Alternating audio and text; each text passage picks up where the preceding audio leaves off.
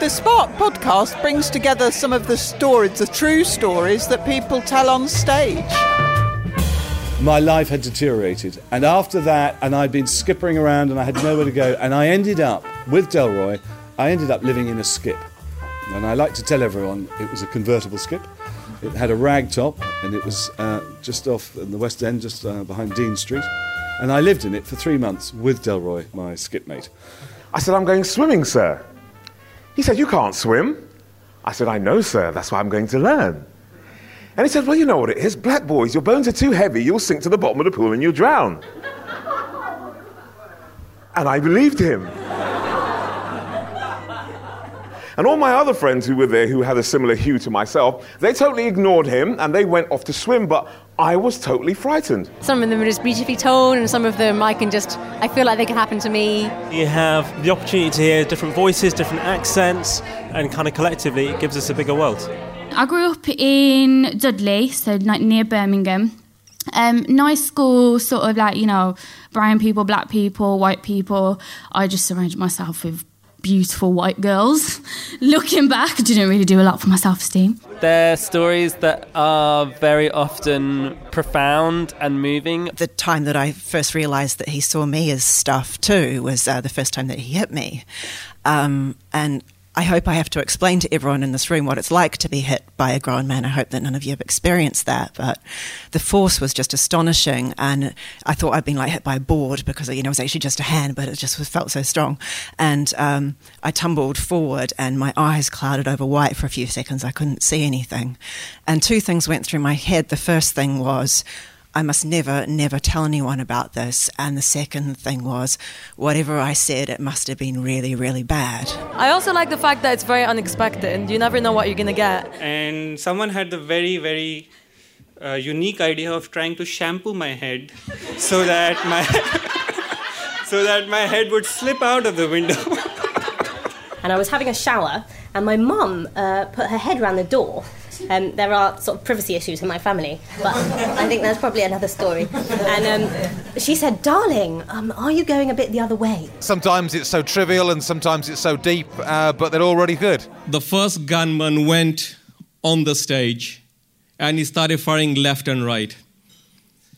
And me being a person who's always in the wrong place at the wrong time, I thought to myself, well, I've got long legs and I can jump that stage. And then they both turned to Alex, who had his bag, and they were both shouting at him and shouting at him and shouting at him, and they had their knives out, and their knives were cutting at the air just in front of his chest. And he was standing there with his bag, and he was looking at them and saying, calm down, I'm going to give you the bag, I'm going to give you the bag. But they couldn't understand what he was saying. I leaned back and I pulled him to get him out, and his glove came off in my hand, and my bum hit the floor.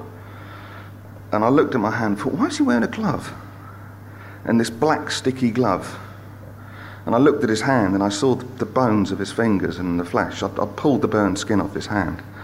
Like, the amount of amazing stories just never seems to end. Like, there's always just incredible true stories out there. A year in, I was moved to maximum security. 8 o'clock at night, we were locked in our cells. 10 o'clock is what's called lights out. It's like the cockroaches knew just when the lights were about to go out, they would line up in the cracks in the walls. You see them, their antennae sticking out, doing this little movement. As soon as the lights went out, they would just flood the room. And you got a choice. You could put a sheet around you so you look like the mummy. It does keep them off you, but it traps the heat to your body. It gets up to almost 50 degrees out there. You've got these bleeding and itching skin infections and bed sores. So it aggravates that condition. So you end up just throwing the sheet off you and letting them crawl on you. Now, they don't bite. They start out on tickling your feet, your limbs. They try to get in your ears to eat your earwax. It's like honey to them. I had a neighbour who was asthmatic in maximum. He wakes up one morning, he's out of breath, grabs his inhaler, takes a blast, it's cockroach in it. He says he can feel it moving around inside him, and he throws up his stomach contents and he can't get it out. It's stuck in there.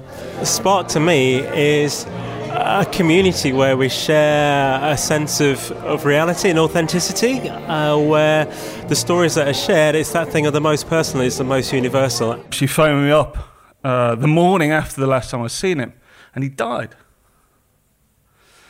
And he'd just gone to sleep. after being at our house the night before. I never woke up. And he was 39. And, you know, if you get a chance next time you see your brother or your sister, you know, do something that you're going to remember. Because you never know when you're not going to see them again. I like hearing stories because it makes my life seem a lot less weird when I hear people tell much weirder stories. And as we were driving on the way to a campsite in Bournemouth, he told me what we were going to do. We were going to infiltrate a group of ageing caravan swingers at a naturist site in Bournemouth. I'd said yes already, so it was a little late to backtrack at this stage, which of course he knew. He pulled out a small piece of flesh that was opaque and a sort of globular shape, and he held it in his hand, and he said, "Here is your bladder." And I'm watching this on the screen, and then he strokes it a couple of times with his thumb. And Coco came back with a gun in his hand, sat back on his bed. He pointed the gun more or less at us and said, "Now I'm going to shoot one of you. You choose." That was weird. And in my mind, suddenly, I had a couple of thoughts.